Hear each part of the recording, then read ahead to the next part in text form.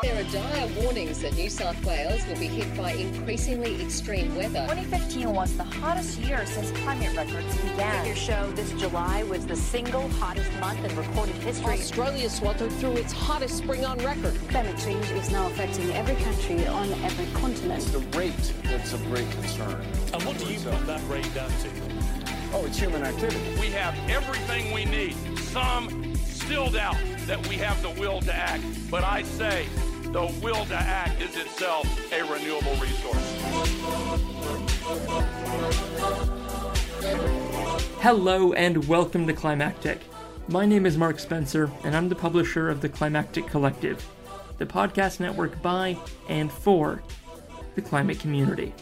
Now, I know I use the phrase, "this is a very special episode," way too often. But this time I really do mean it. This episode is not one from Climactic, it's not one from our network, it's not one from Australia, which is the bulk of our content. This is a podcast episode all the way from Ohio in the US. And the show this episode is from is called Going There. Taboo topics are back on the table. Now, this is a chat panel show, it's a lot of fun, and what the three main hosts do, Matt, LaJohn, and Joe, is break down and address some of those topics you don't want to come up while you're sitting at the dinner table with your family. They've talked about topics like infertility, sex work, social housing policy, a lot of things that can be really hard to talk about. So what they do on the show is make it okay to talk about these things, add a lot of levity and humor, but also a really good grounding in good sense and compassion. You won't find glib remarks or cynicism or blue humor here. This is a respectful look at difficult topics, but in a fun, appealing way. And that's why I was so happy to find out about this show when they kindly reached out to me to ask me to come on to talk about climate. Now, I'm by no means a subject matter expert in climate change. I'm not a scientist, but I have spent now over 3 years with this show talking to people about climate change. So one thing I think I've gotten okay at is how to contextualize the climate crisis, how to bring it up in conversation, how to explain it, how to make this big, difficult thing able to be talked about in everyday life. And I think I did a decent job on this episode, or at least I had a lot of fun doing it. So I'm really happy to be sharing this with you today because this is not my work. This is all the work of Matt, the main host of this show. He's an amazing editor. He's a professional filmmaker by way of a living, and his editing job on this was amazing. There's more to the episode than what you're going to hear just now, so to find the whole episode and to subscribe to Going There, just follow the link at the top of the show notes. It'll be literally the first thing in the show notes. Or head to goingtherepodcast.libsyn.com. The full-length episode has an additional interview with a young man from India, a student activist named Yash. You're going to love it. Check it out. And subscribe to Going There. So without further ado, I'm going to shut up. I'm going to hand it over to Going There, who do a great job setting up this episode, and I hope you enjoy it. So I'll catch you again in just a few minutes. Psst. Hey, the following podcast contains adult language and themes. Listener discretion is advised.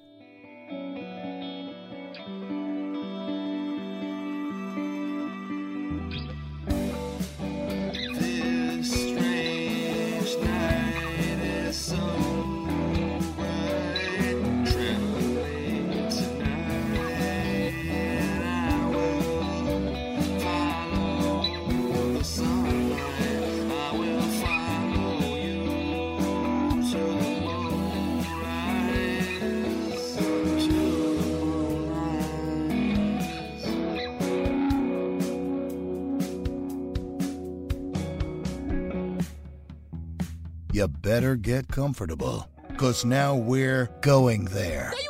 Taboo topics are back on the table. Damn, it's hot in here. I'm LaJohn. I'm Matt. And I'm Joe, and this is the Going There podcast. Today, what we're going to talk about should not be a taboo topic. No kind of science should be, but especially when it comes to the thing that we are witnessing on a daily basis, which is climate change. So I was doing some research leading up to this. According to NASA, the vital signs of the planet going through these catastrophic changes in simple bullet-pointed data kind of looks like this. Carbon dioxide levels in the air continually rise. They're currently at their highest in over 650,000 years. That's where we're at, just right now. 19 of the warmest years have occurred since the year 2000. Think about that. 19 of the warmest years just in the last 20 years. We've risen 2.1 degrees Fahrenheit globally since 1880. Now, while that doesn't sound like a lot, that's huge when you're talking about the impacts that it has on the global temperature and a fragile ecosystem of ice sheets, sea levels, droughts, those kinds of things. The Arctic ice is melting at 13.1% by decade. 13.1%. This is a finite amount of ice sheets that we have. They're losing 429 billion metric tons per year. And then the sea level is rising at 3.3 millimeters per year. So some of our favorite places to go visit by the shore aren't going to exist in the future. There's so many problems. And those numbers, those are all scary things, and they should be scary. But what we're talking about isn't all about the fear factor. Yes, fear is why people deny these things. You know, if I can put it out of mind and pretend it's not real, maybe it won't be. When something's too scary, we put it out of mind until it's too late. So let's talk for a moment about climate change, where your heads are at, and why you think people deny it. It's simple for me, man. I'm the type of dude that has no problem admitting what I don't know. And I'm not super knowledgeable on this stuff. Meanwhile, there are people who have spent their lives researching this. And who am I not to trust their work and their science and their results? So therefore, if you say that this ball is getting hotter based upon the years of research that you've done, well, shit, the ball's getting hotter. And we need to do something about it. And now I'm in the position of what can I do as myself as an individual to decrease the temperature. That's where I stand. I just don't understand the folks that without any kind of education, without any kind of knowledge, without any kind of experience, oh, no, that's not true. That's bullshit. Well, how? How is that possible? Based upon what? And I'm not going to sit here and say it's bullshit to somebody who's been studying this stuff for years and making it their life work. No, that's just dumb. We got a hot ball, y'all, and we got to cool this ball down. But he's hoping that they're cold blue balls next. How do we blue ball Mother Earth again? Joe, how about you? Have you ever been a denier? Have you ever been one of the people? No. No, I don't understand that. If you don't want to admit something because it's uncomfortable or inconvenient, I think that is what is going on, really. And anybody who's denying any of the science, why would a scientist try to lie about how the ice caps are melting? Who stands to benefit from that? Right. From that big hoax? Is there a company that is a container company that's oh, we're going to benefit from they're going to have to put all this melted ice caps somewhere, make them think that they need to buy buckets. Yeah. Buckets to fill the melted ice caps. I don't know. I mean, I've always believed it. Ever since I was a kid, I was always trying to help. Yeah, I mean, that's good. I wish I could say the same. I think I at one point fell into denial, but I would say it was more kind of political and kind of the environment I was raised in, where I was told, you don't want to believe this. The Democrats are lying about X, Y, or Z. But then you really look at the effects of it. Think about the amount of deforestation we've seen on the planet. Each tree that exists absorbs carbon dioxide. And think about all the trees that we've cut down and not the ones that have been replanted. Think about the rainforest. That adds up. Man, that adds up so fast. Well, yeah, I guess you should, if you're trying to convince people who don't believe it because of a political thing, just call trees dollars. Yeah. Pretty much. You got rid of so many dollars. Yeah. Your bank is empty. Fuck. we have to replenish the bank. It's all about money. Absolutely. It was kind of like Rick Santorum, I think, made a comment the other day where he's essentially admitting to the Native American genocide and saying well, I mean, their culture doesn't impact us. And I think it's kind of like that. It's Whoa. What were these trees doing? They were just standing around. Who gives a shit about them? They have nothing to do with our current culture. People would be like, they're getting in the way of progress. Dude, this is not progress. It might be short term, but that's not even how you win the game of Monopoly. Right. If you look at Singapore, they've done a wonderful job of incorporating plant life with all of their buildings. You know, so you can still have a thriving city economy and still have a very green city too, like rooftop gardens. And... But the continuous problem is, and we'll touch on this more, I'm certain, it's somebody else's problem. It's the future's problem. And that's why shit isn't getting done. And because you got a whole bunch of people who are in power who say to themselves, me and mine are cool, and as long as me and mine are cool for the right now, who gives a damn about the future? And that's the bullshit. Yeah, it's the bullshit, and I think it's like the human way. Because so many of our problems can be fixed if it was a collective effort and if it was like a looking outside of yourself. But as soon as you, and I say the royal you, as soon as somebody can get out of that situation and they're able to like stay safe themselves, then they're like, well, I don't want to give up all of this because I could lose it all, and I'm safe right now. So then they stay safe, and then the problem just perpetuates, and that's why we don't have single payer health care and a planet that's got hot balls. Even the people who will say, or at least think to themselves, well, I'm rich, and therefore my kids will be rich, and they'll be fine.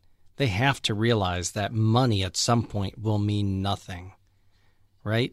That money isn't going to save their children, isn't going to put oxygen that no longer exists into their lungs. I just don't. Yeah, I mean, it'll get you something. It'll get you like, for $2,000, you'll get like that rusty can of tuna fish or something that everyone's fighting over at the Aldi's that closed down a decade ago. When those super rich kids get carted off into space to try to live on another planet, I mean, their money will buy them a nicer spot on the spaceship. But you better believe when they land on that new planet, none of that shit's going to matter. Money will have no meaning anymore. True. Bitcoin. Crypto. Yeah. The aliens are like, you guys are still using Dogecoin. So these are all great questions and conversations, and today we have an awesome show for you from a few different lenses and people from around the world. We tend to view our problems, and especially this one, from the standpoint of America. You know, we always look at it as, well, this is America's thing to handle. No, I mean, we're a small part of the bigger problem in, let's say, context to China and some of these other countries. So what we need to do is try to look at how we can help, but stop seeing everything through the viewpoint of America and especially capitalism. So for better or worse, it isn't all about us.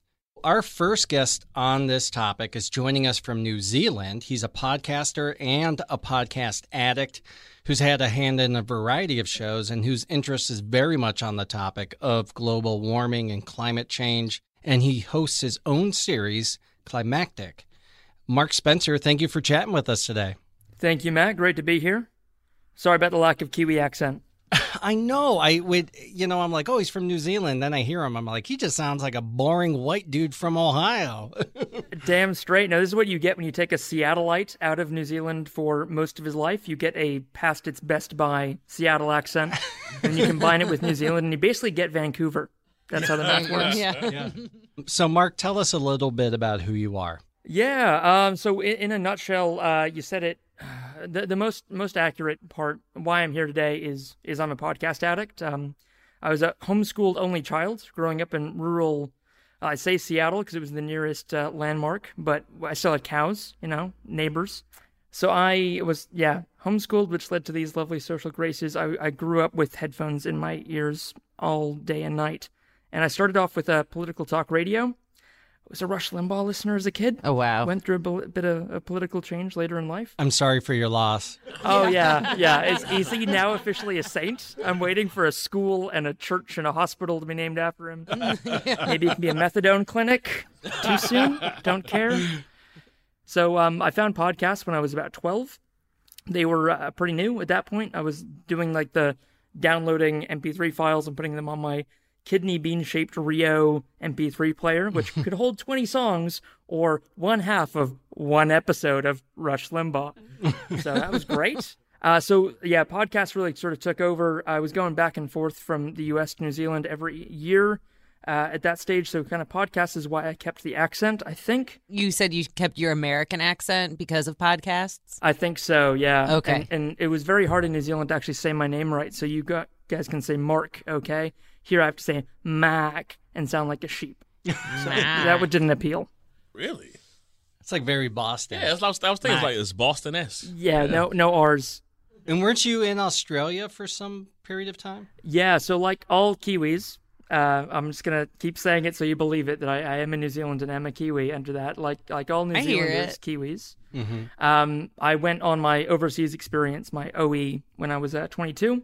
My then girlfriend, now wife, and I went to Australia, as most Kiwis tend to do, for the broader horizons and bigger skylines and better pay. It doesn't pay very well living in paradise, it seems. Sure. Like you can't get, yeah. It's weird how that's related. Is real estate expensive there? Oh my God. Yeah, no, I've come back into a hellscape of Auckland where it's like, here's the worst house in the suburb, and you ask for the cheapest house, right? So this one's $1.4 million. Wow. What? It's the secret's out that, I say New Zealand and you guys say, oh, nice, not where? Yeah. There's a lot more demand than supply these days. Right. We've got Shania Twain, who bought an island between our North and South Island. That don't impress me much. How about if she had a private rocket pad? Because that's probably on the way. Those damn hobbits, man. Ever since they filmed them over in your backyard, it screwed everything up. This is true. What's your show about? So my show, Climactic, is to fill a gap. There's now 1.8 million podcasts. But I found a huge gap when I was looking for shows about climate change in Australia, particularly, that talked to normal people about how they were engaging with climate and what they were doing about it, but also how they were feeling, how they're kind of getting through the existential terror spirals that start when you get engaged with the enormity of climate change. So my show is about normal people, what they do about climate change, how they feel about it, how they get through. And as we kind of speak to, hopefully in the title a bit, it's about climate, but it's also about just these somewhat climactic feeling times that, wherever you stand, you kind of know that there's, we're at the culmination of a lot of things at the moment. The Industrial Revolution, we're all talking about the next revolution of work and whatever the economy is going to look like. But then a lot of us know that we're at some environmental limits here as well. So whatever way you slice it, we're at, final times for what was before, and we don't know what happens next. Mm-hmm. Right. And a lot of people see the unknown as fear. Like that's our instinct sometimes. Mm-hmm. We're fearful of it. Let's be honest. It's scary as shit when you actually learn the science. But I think it's great that you approach it from hey, listen, we're just regular people talking about this. Let's talk about it in regular terms. You told me a story on the phone the other day. What really triggered your passion for wanting to make this a topic of conversation in general? Yeah, it was feeling alone in this space, and the reason why I felt alone was I came into the climate community. Like I've heard it said, climate movement, and I'm not really comfortable with that because I don't feel like really part of a movement. I'm a very, you had it right. I'm a normal, boring sounding white dude from a pretty privileged middle class background. I'm not a warrior in any happy or otherwise. I think you're my hero. No. And you're mine, Matt. This is how things. So the biggest impediment to talking about this topic is that we all know how big the world is. We know how just vast the world is. And you travel, 1,500, 2,000 miles on a plane, you're like, wow, how could we human individuals ever change this massive thing? Like it's insane to think about. And that's what my dad always comes back to. He's like, the hubris, Mark, and your generation have of thinking that, we could change this world. I spent 2 years in a place where the evidence was unarguable that we'd changed the world and not for the better. So I was living in a small city called Suzhou, which is in a province called Jiangsu, which is kind of like China's Ohio.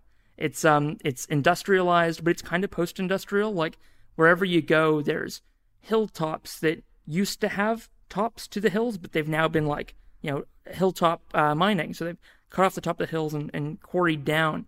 And if you walk to the top of these hills, you look down into it looks like a volcano pit, but it's just been sucked clean of iron ore, coal. Wow. And so the city I was in, which was a small city of 6 million, A small city of 6 Quaint. million. Right. And in the heart of this city, what was demonstrated by the effects of our impact on this, whether or not your dad believes you and I can, what was that? Yeah, what happened after this level of industrialization, funnily enough, wasn't a happy homeostasis with nature. It was like something out of a Mad Max film or pick your apocalyptic movie of choice. You had multiple coal power plants right in the middle of the city that were operating. You had coal dust over everything. You had everyone wearing masks all the time, just, day or night, any time of the season as well, because I saw little kids coughing up black phlegm from the time they were 3 years old. It's just a normal thing there. Jesus. This kind of just devastation of like, look, the Chinese economic miracle certainly has lifted hundreds of millions of people out of poverty, but it hasn't exactly given them blue skies. And there was parks you could go to in the city to see green grass, but you were not allowed to walk on it. There were signs up, do not walk on the grass, and guards actively, if you stood on the grass, they would come and tell you to get off of it. Damn. I'll never look at my lawn the same. Yeah. No, like for real. Like you're like, I could never cut you. Just grow. That's scary, man. They keep talking about, we need to go back to coal. What the fuck? It's just so easy to understand as a thing, right? It's, so here's a thought experiment, right? Like, so coal, you can explain it to anyone, right? Here's a black lump, like huge, high calorific content. It's got a lot of energy in it. You put it in a boiler, it burns. That burning boils water. You make steam. You can make stuff move with steam somehow. That's still like a little steampunky to me. I don't understand how that works. And yet, like the idea of like powering something from the sun. So I've got this whole thing as soon as I got into climate change where it's like, do you guys who are burning coal, do you ever stop and think for a second, what is coal? It's 100 millions of years old fossilized trees. Like, why do you think that belongs in today's environment or today's atmosphere? Like, the equation here doesn't make sense if you're literally mining our deep history to burn to introduce in today's atmosphere. The chemistry here is not going to balance out very well. Yeah, it's like you need to keep warm, so you get like your social security card and passport to burn in the fire.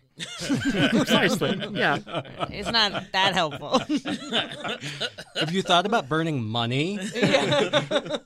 So here's where my mindset was at one point, is I was willing to agree with certain amounts of science, but then there was that disconnect at a certain point. So if somebody, I remember, because I took a class on this, and somebody asked me, well, do you believe or do you agree that the burning of fossil fuels is harmful to our environment? Well, yeah, of course. Well, do you believe that when you do that, it releases greenhouse gases, which have a major impact on our environment, and they get trapped down below and the Earth's surface heats up? Well, yeah. Well, so then do you believe that what we've been doing for these decades, and especially during the Industrial Revolution, that we've heard it? And it's like, no, because the climate always changes. We go through these phases, it's just moody right now. It's on its period. You got to just let it chill. Yeah. Man. And the thing is, and I think a lot of people will agree with the science up to a point, and then it's like, no, but we actually knew in the 70s that this was bad, and the information has been suppressed, and big businesses have known, but we're like trying to dismiss the fringe element who's concerned about the environment. And it's only until now when there's just like no denying that it's happening that we're like, oh yeah. It was Exxon that knew about Exxon Mobil. And you know what? I knew that. I was going to say that, but I didn't want to be wrong there for some stupid ass reason. We don't want to slander the good people at Exxon. Right, Yeah, exactly. Yeah, the fine folks at Exxon. Rex, we love you. Yeah. Rex Tillerson, you're my boy. Yeah. But but it's like, the politicians and shit who don't have to worry about nothing. Their rap is, fuck it. I mean, I'll be dead. Yeah, I'll be dead. And hell, even my children or grandchildren, let them worry about it, because it doesn't affect me and mines. And if it does affect me and mines, we'll be fine, because I'm a politician. I got it like that, and everything will be cool. Somebody else's problem. That's the problem. Yes. Yeah. I agree.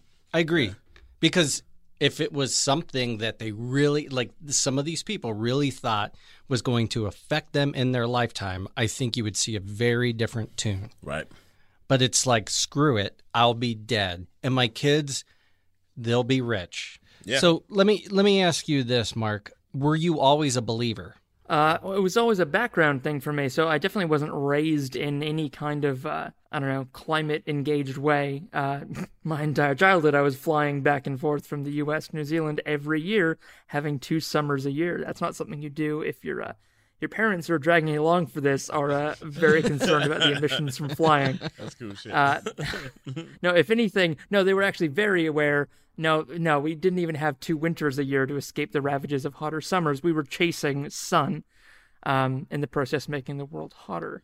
Yeah, no, I had a very Rex Tillerson-esque childhood in hindsight. No, not at all. So it was for me like, when Al Gore's Inconvenient Truth came out, I heard about it and I was like, that sounds bad. And like, you'll find it, pretty much anyone who's involved now, at some point they're like, that sounds bad. I'm sure someone will fix it. Man, when I'm an adult, it'll be great to hear how that's fixed now. Just like cue the me ozone throwing hole. garbage out the window. Yeah, that's right. I made a jet airplane that runs solely on aerosol hairspray. Yeah. So you were at least open to the idea that there's this science behind it. So you weren't like a straight up denier, because I denied it at one point. I think part of it is fear, is I didn't want to believe that this was true. And when Al Gore's film came out, I was like, this is a political move. He just wants attention. Man, bear, pig. Me and the South Park guys are all in the same boat. We all ate our words eventually. We really did. So Al, after doing the film, started a group called the Climate Reality Project, and he's had, I think, about 60,000 people go through this training, and I got to go to it in Brisbane, in Australia, in 2019. And yeah, he got very publicly asked a few times, like, so how did you feel about that South Park episode? And it was the most wry, sardonic, shit-eating grin on his face when he was able to say, yeah, Trey and Matt called me and said, sorry, Al. And it was wonderful.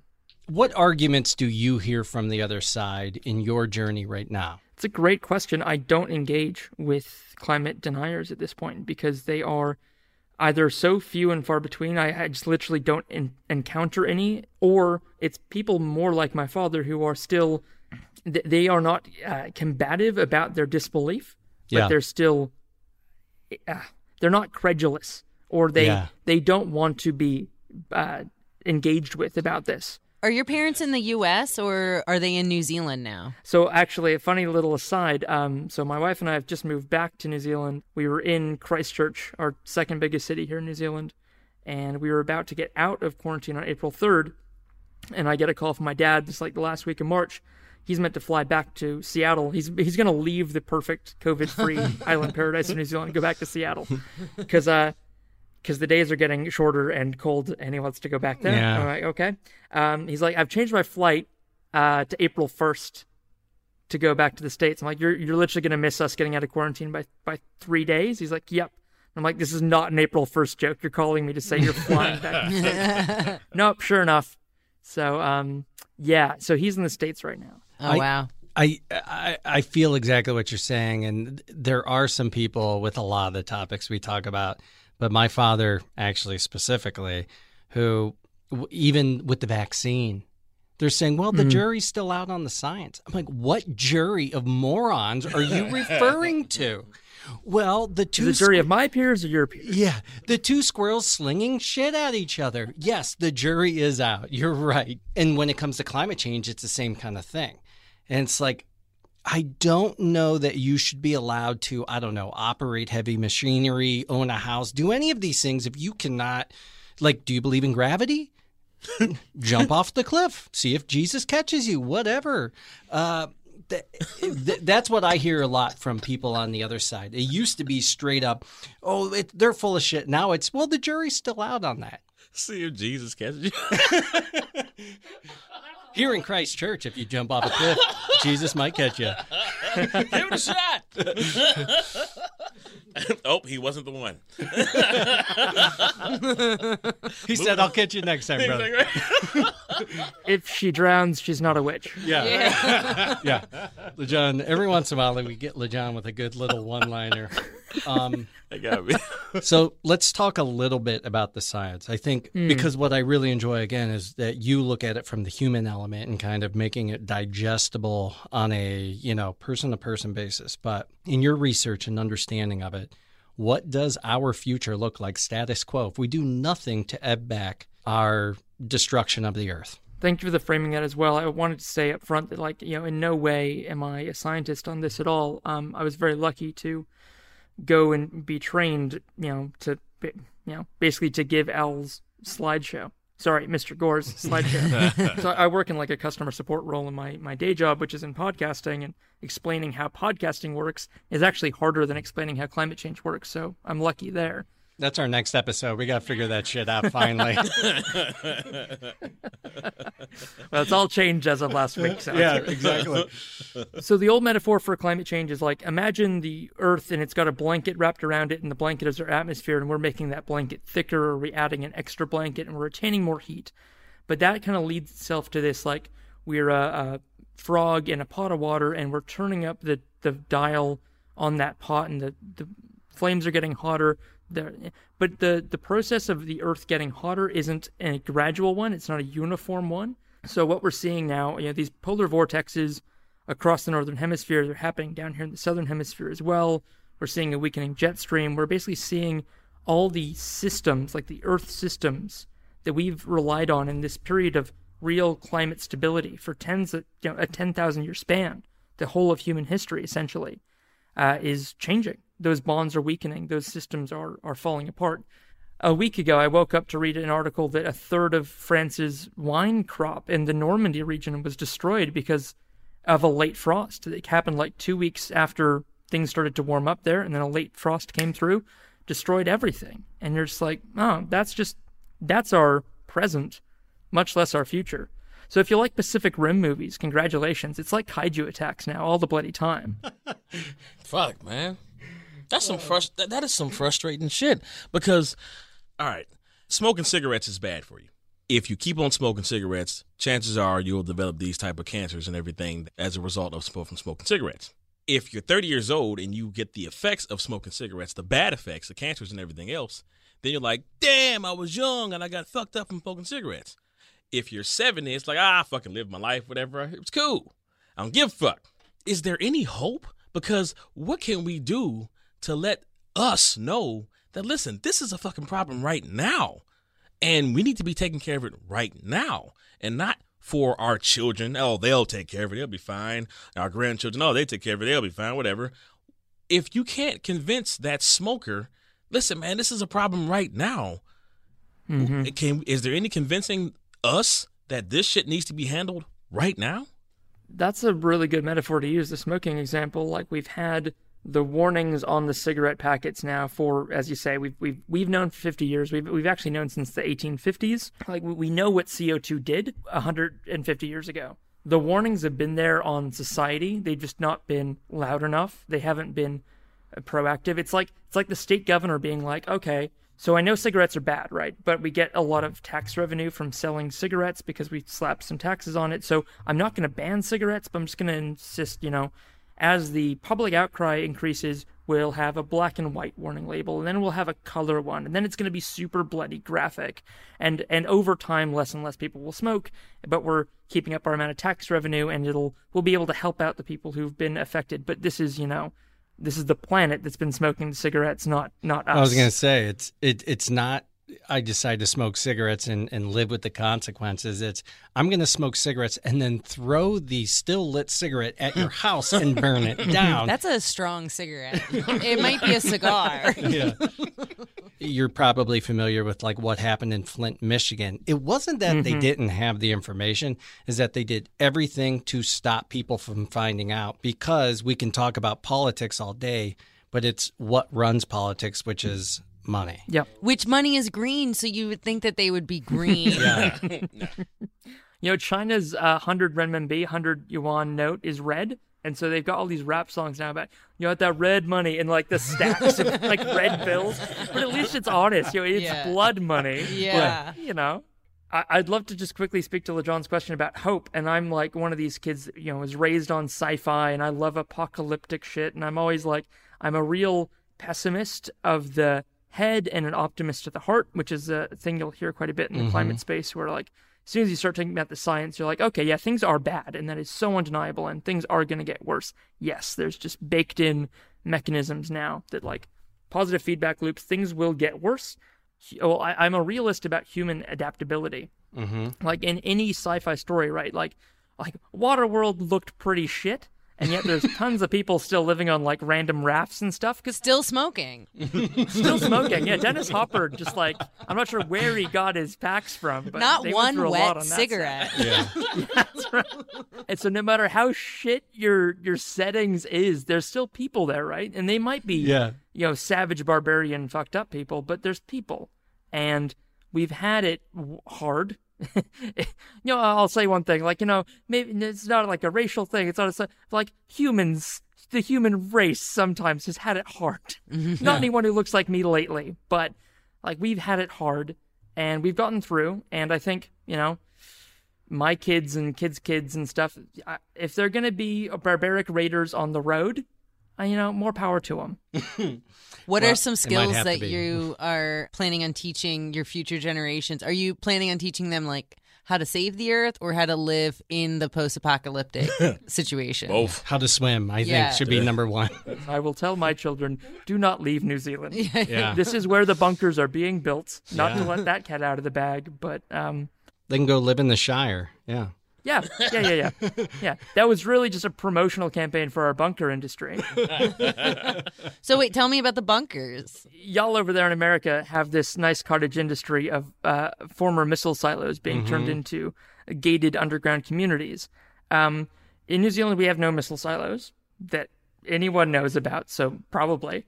But there is a bunch of sort of closed off communities, places with streams, running water, private solar farms being built that are essentially move over, gated community of McMansions. Here's your gated community of off-the-grid, self-reliant farmsteads. Oh, cool. And those are currently being built and occupied here. And are those are the people living there like residents of New Zealand, or are they like rich people from America and like Saudi Arabia coming in? Precisely. Oh, yes. Great. A great example. We've already talked about Shania Twain. I'm going to be on someone's hit list for saying how it is here in the 51st state. I'm glad we got to meet you first. Yeah. I think New Zealand's going to beat Puerto Rico and D.C. to statehood by forcible annexation, if not voluntary means. Oh, wow. But we're basically like Vermont, Rhode Island, New Zealand. Just one if I can. We talked about Shania. You guys know about Peter Thiel in New Zealand? I know that he's a PayPal guy and the Venmo guy. He's now a New Zealand citizen as of a couple of years ago, despite not meeting the residency requirements. So that's fun that he bought citizenship. Yeah, that's cool. I think we got a school out of it, so that's cool. Like we do teach like bush survival skills in our schools. Oh, so sweet. That's good. So you guys are pro Second Amendment, right? I'm just kidding. Well, like it was actually a huge thing down here that a lot of guns got taken away in a buyback after the Christchurch shooting a couple of years ago, the mosque shooting. And that's the whole thing. Like New Zealand is on top of that shit. When stuff happens, we talk about the cause. Yeah. What about if a bear attacks your kids? That whole thing. But you guys actually live in the wilderness in certain areas of the country, and you're still way more progressive than us somehow. Well, luckily, due to New Zealand's unique ecology and ecosystem, because we were like a little island stranded away from any other landmass for millennia, we don't have mammals natively here. We've only got birds. Wow. So, like, birds fill, like, every ecological niche, including a type of parrot that essentially acts as, like, a badger. I thought you had a marsupial. Don't you have marsupials? No, the only marsupials we've got were introduced from Australia, like the possum. Gotcha. And are mammals there now? Unfortunately so, and causing massive havoc and bedlam. Wow. Yeah, they're buying citizenship. Yeah. Vermin, rodents, yes. So in New Zealand, you're experiencing all of the issues with climate change. Is that maybe why people there are a little more concerned than the people in America, where we're just like shut in our houses looking at screens? That's a really good point, that there probably is there's more awareness that the natural world around you can change than we are changing it, because yes, we've seen it in New Zealand within the space of 2 generations. You know, an introduced species is reshaping how the country looks. And then like something invisible like greenhouse gas emissions, we can see the effect and we can therefore understand the cause a bit better. Whereas I guess in America, you guys have kind of, you know, the post-World War II reality is pretty much the same as it is in 2020 in large parts of the country. Like the refineries were built, the factories were built. Detroit was Detroit for 80 years. What I wanted to ask was, what can everybody do today, like starting now, to reduce our carbon footprint? We look at this, holy shit, this is an unsolvable problem. Yep. But no, it's not. There are some things that are irreversible, but there are things that if we just all did these simple minor things, holy shit, we could slow this down exponentially. So what can we all do? The biggest thing you can do in America is not to get all straight up political straight away, but it's support what's happening with this new administration. It's hugely important to the rest of the world to see that America is moving and not holding back movement on climate change. Don't be paralyzed in your own life by trying to be perfect or trying to do too much. Do not over-index on personal sustainability. I've got many friends who are zero plastic, zero waste. They don't travel, and I love them, but their impact on their community is minimal because everyone else looks at them like, how do you do it? And they're like, oh, it's a full-time job. I go everywhere with a bag full of containers, and I am a forager, and I'm a freegan. I'll take you to all the best dumpsters. And I'm like, shut the fuck up. Let's go to McDonald's.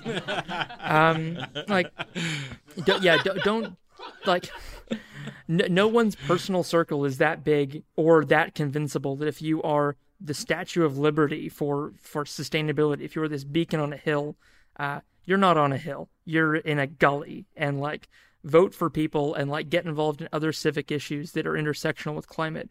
Racial justice is climate justice. The entire climate justice movement is so intertwined in every other facet of the world. And like, if we fix climate change within a generation or two, we can ruin it again.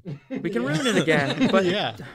Climate is the result of humanity's inability to live well within our ecological bounds and also well with each other.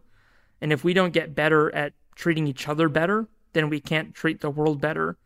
And we just have to kind of just devote all your efforts, I guess, to helping each other do better in any little thing you can, and do something you want to do. Gotcha. Straight up, yes or no? Do you have hope? Yes. I'll always believe that there's more good in the world than evil. So therefore, I want to believe that there's more people who are proactive towards this cause than those who are not. So I'm glad that you have hope, because that gives me hope, because I won't lie that I've been like, man, fuck this. What I'm doing isn't enough. And there's so many fools who aren't doing enough or anything at all. So how can this actually work? But for somebody who has so much knowledge and experience on it to say they have hope, that gives me hope. It's good. Yeah. And hope's contagious. Yes. You having hope gives me more hope. See, I'm a big believer in chaos theory. So while the science is there that we're screwed, I love the idea that you just don't know what might change and what might happen to get us out of this. But I will say this, from my opinion, from what I've read, if I were to have kids starting this year, my grandchildren are either going to live in the Mad Max style world or have to move off planet. I just don't see a normal existence for that generation. Fuck you, Matt. We have hope. I'm not saying I don't have hope. I said status quo. My hope is that people will start to change their minds and hearts and go, holy shit, I have to look beyond myself, because we've been the me generation for too long. Oh, Lindsay really wants to say something. No, I just sit over here thinking, because for me, this is what keeps me up at night. I get very dark when it gets later and later in the evening. I don't know why, but I feel like it's not only like a crisis to the world's existence and our existence as a species, but it's a mental health crisis, because there's just so much unknown, and the fact that we really have so little to control. And I know you listened to our podcast on the infertility. It also then weighs on our ability to decide whether we're going to have children or not, because then there's that whole ethical thing that's like, are we going to bring another child into the world that is potentially dying, right? And I have hope. I think at the bottom of it, I have so much hope, but it's so heavy. And there's such a responsibility if you actually enter into that space to think about it and to really think about what can we do to change. Lindsay, it's an absolutely huge and real thing that, this has been the year that we've realized that mental health, COVID's been a great kind of wake-up call for a lot of us, that we're a lot more fragile than we thought we were. So if any of this is affecting anyone, please do speak to someone. And the great thing about climate is that even a couple of years ago, if you went to see a psychologist and said, I'm really concerned that the earth is dying, they might be like, well, that's a delusion of grandeur kind of catastrophizing issue. Is the earth in the room with us right now? I can't seem to get away from it. It follows me wherever I go. That's what Elon's trying to get away from, I guess. It's getting into the psychologist kind of the handbooks, and like it's now diagnosable. Some psychologists know words like solastalgia, which is the sadness you feel at the passing of not people or not a generation, but of an ecosystem, our ecosystem, the only one we know.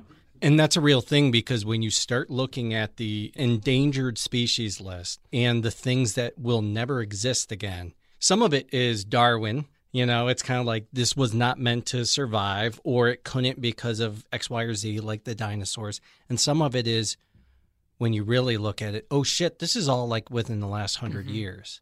Like we did this.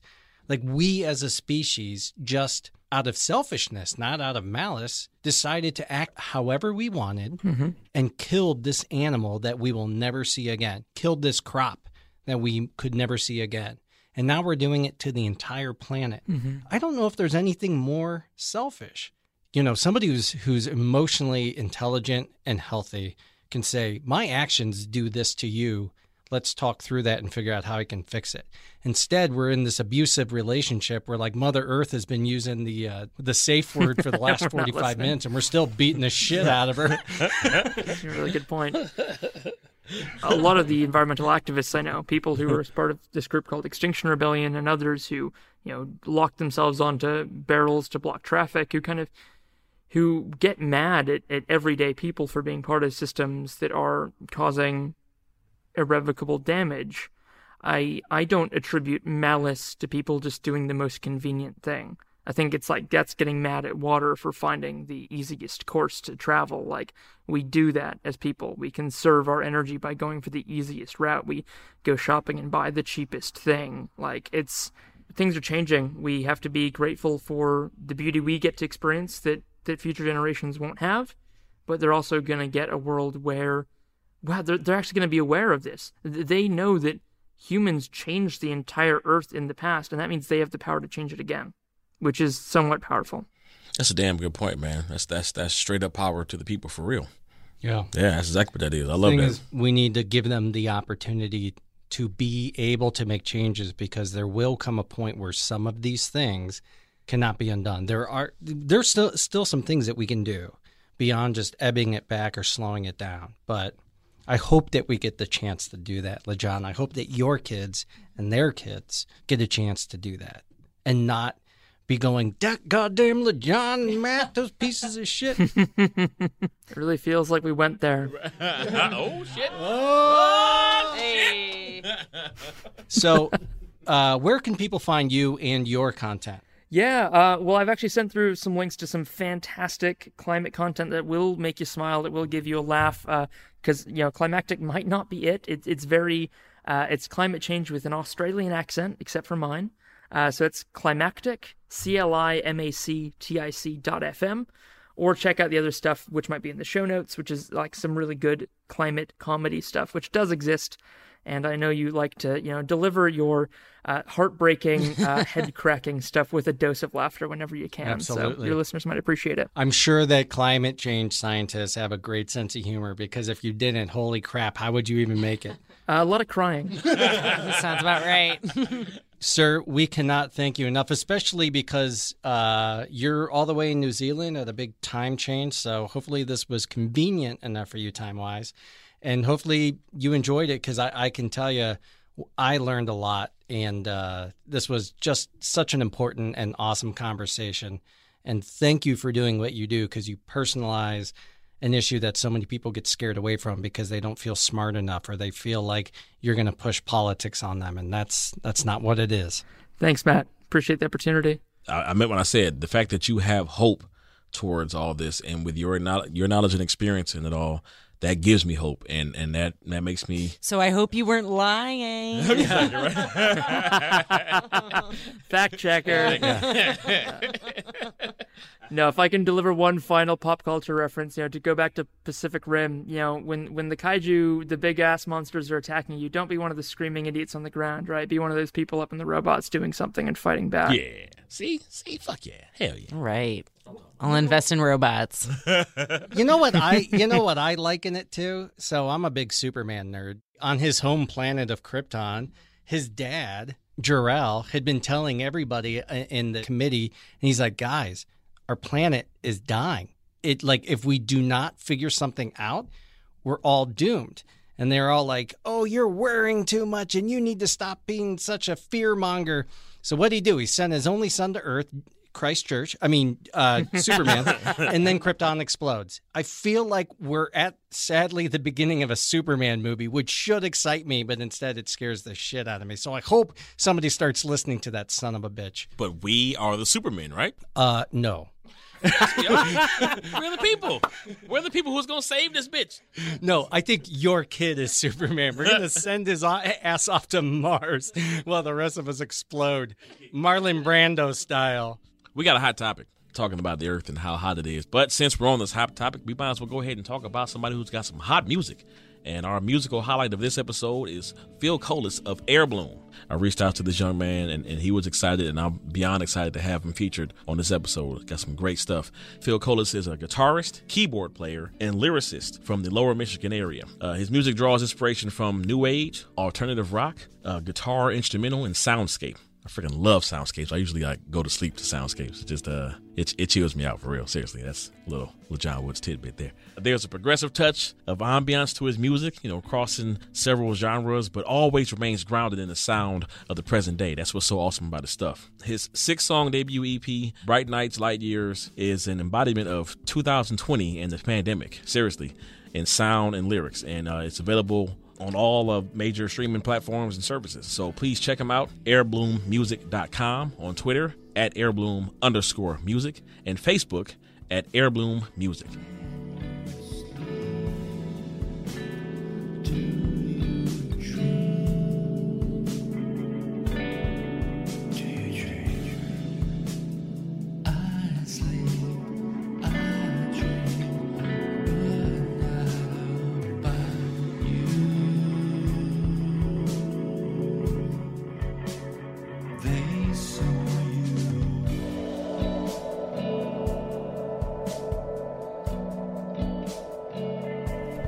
Thank you again to Going There. Matt, Joe, LeJohn, it was great being on your show. I had so much fun doing it. I hope the things I said made sense. Any corrections, any criticisms, any qualms, please do drop me an email at hello@climactic.fm. If you've got a great podcast out there you'd like either myself or any of the other amazing hosts on the Climactic Collective to be a guest on, just drop us a line. I'm sure we can set something up. And Climactic has a guest booking form ourselves, so if you go to climactic.fm and along that top banner you can see be a guest, ? Fill out that little form so we have some idea about who you are, and you could be on Climactic or one of the other great shows. And with that, I'll leave you to it. Thanks again, Going There, and I'll see you all again soon.